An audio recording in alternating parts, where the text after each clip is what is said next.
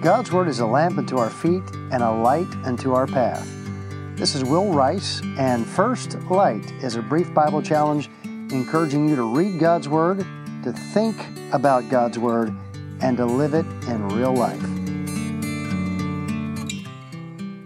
You've played hide and go seek, haven't you? Certainly as a kid you played hide and seek with your friends, or maybe even with your family. When I was a kid, we used to play hide and seek in our travel trailer. Now, we live on Bill Rice Ranch, but as a family, we traveled widely and often, and we had a fifth wheel and other various travel trailers throughout the years.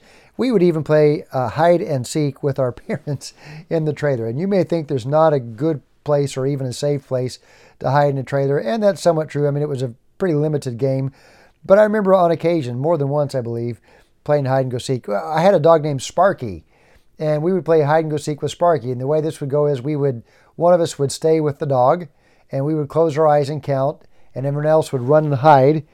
And then we would unleash Sparky, the wonder dog. She was a Peekapoo, a Pekingese and Poodle, and she would run after the person she saw escape and find them out. And we had a lot of fun. If you ever played hide and seek with a young child, sometimes the young child will cover his or her eyes, thinking they're hiding because they can't see you. Well, we got to a point where we realized that doesn't work, and yet so many times even adults do that. They cover their eyes and think that because they cover their eyes and they can't see, they are not seeing. Deuteronomy 22:1 dissuades us from that illusion. It talks about playing hide and seek, and it says this: "Thou shalt not see thy brother's ox or a sheep go astray, and hide thyself from them.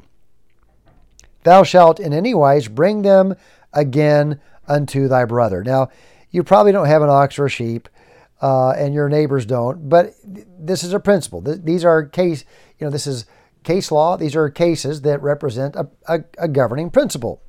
And that is, when we see something, we are not to hide ourselves. We're not to hide when we see. Sometimes we say, well, knowledge is power. And so we want to know things so we can have power over other people. Can I tell you something? Knowledge may be power, but knowledge is responsibility. And what I mean that is the ability to respond as we should. We have the obligation to respond as we should. If I see something, I ought not act passively as if I do not see it. I need to respond and be responsible. So knowledge is responsibility. Maybe you've flown recently and you may hear over the intercom system, if you see something, say something. So knowledge is responsibility. Now, when is it responsibility, and to whom is it responsibility? Well, first of all, it's responsibility when there are those who are guilty. In chapter 21, verse 7, when talking about someone who is found dead, and it's not known who killed them or how, there was a protocol. It involved sacrifice, and the people were to be able to honestly say to God, "Our hands have not shed this blood, neither have our eyes seen it." So it wasn't just that they hadn't done it, they hadn't murdered this person, but they didn't know who had. And what that indicates is that I'm responsible not just for what I do, I'm not just responsible for what I don't do, both are true, I'm responsible for what I see and what I know. I can't cover my eyes and act like God doesn't know. One of the Proverbs says, if I act like I'm ignorant of something when people are being hurt and I don't intervene and help them, my judge, my God who sees all, will remember that. So I am to be responsible when I know if something is wrong. Now, I'm not to be, I think we need discernment. We'll talk about this in just a moment. Doesn't mean I'm to be prying. Doesn't mean I'm supposed to be nosy. Doesn't mean that I need to feel like it's my responsibility to set everyone straight. But it does mean when something is not right, I am not to act as if I do not know. That's responsibility. Knowledge is responsibility. It's true for those who are needy. In chapter 22, the Bible is talking about when someone has lost something. We talk about lost and found items. Well, if something is lost and I find it, I need to return it to those who own it. Verse 4 says, "You shall surely help him." If you see a neighbor and they need help, don't act like you don't know. If you see something that's not right, don't act like you don't know. Knowledge is responsibility. So it's responsibility when people are guilty and when people are needy. Secondly, the question might be, who are we to see? Whom are we to see? Well, verse 2 says, "And if thy brother be not nigh unto thee, or if thou know him not." Okay, well, here's a brother, apparently, that you don't even know. So this is not a brother with the same mother. This is a brother with the same God, the same Creator. Sometimes we plead ignorance when really what we're doing is just ignoring the pleas of other people. Someone pleads, someone has need, and we just ignore it. And then we plead ignorance. You know, in Luke chapter 10, the Bible tells a story of a certain lawyer that came to Jesus Christ and tempted him. And he said, what shall I do to inherit eternal life? And Jesus said, well, what do you read? And he answering, the lawyer said to Jesus, "Thou shalt love the Lord thy God with all thy heart, and with all thy soul, and with all thy strength, and with all thy mind, and thy neighbor as thyself." Now we're full circle. This is Luke chapter 10, beginning in verse 25, and it's a reference back to Deuteronomy chapter 6, Deuteronomy chapter 11.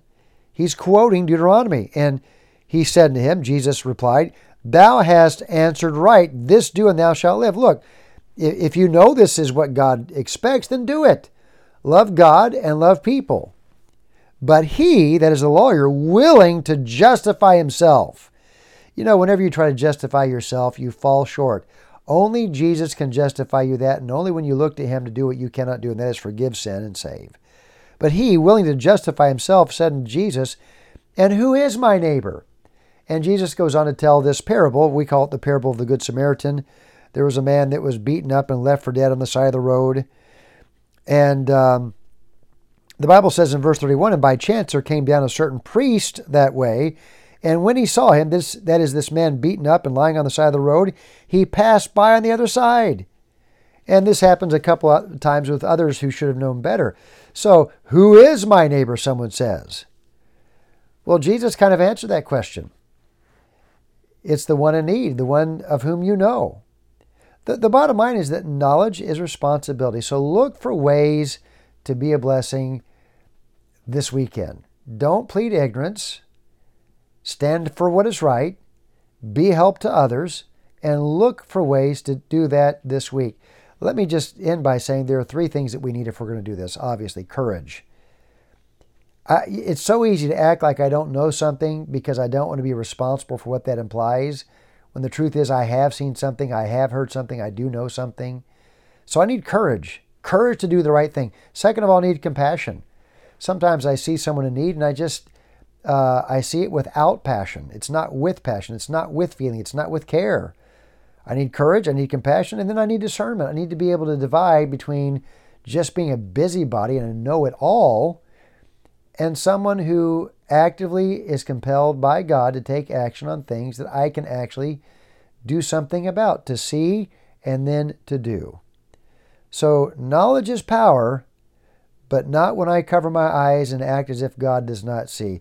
Knowledge is responsibility. It's the ability with courage, compassion, and discernment to respond to what I know.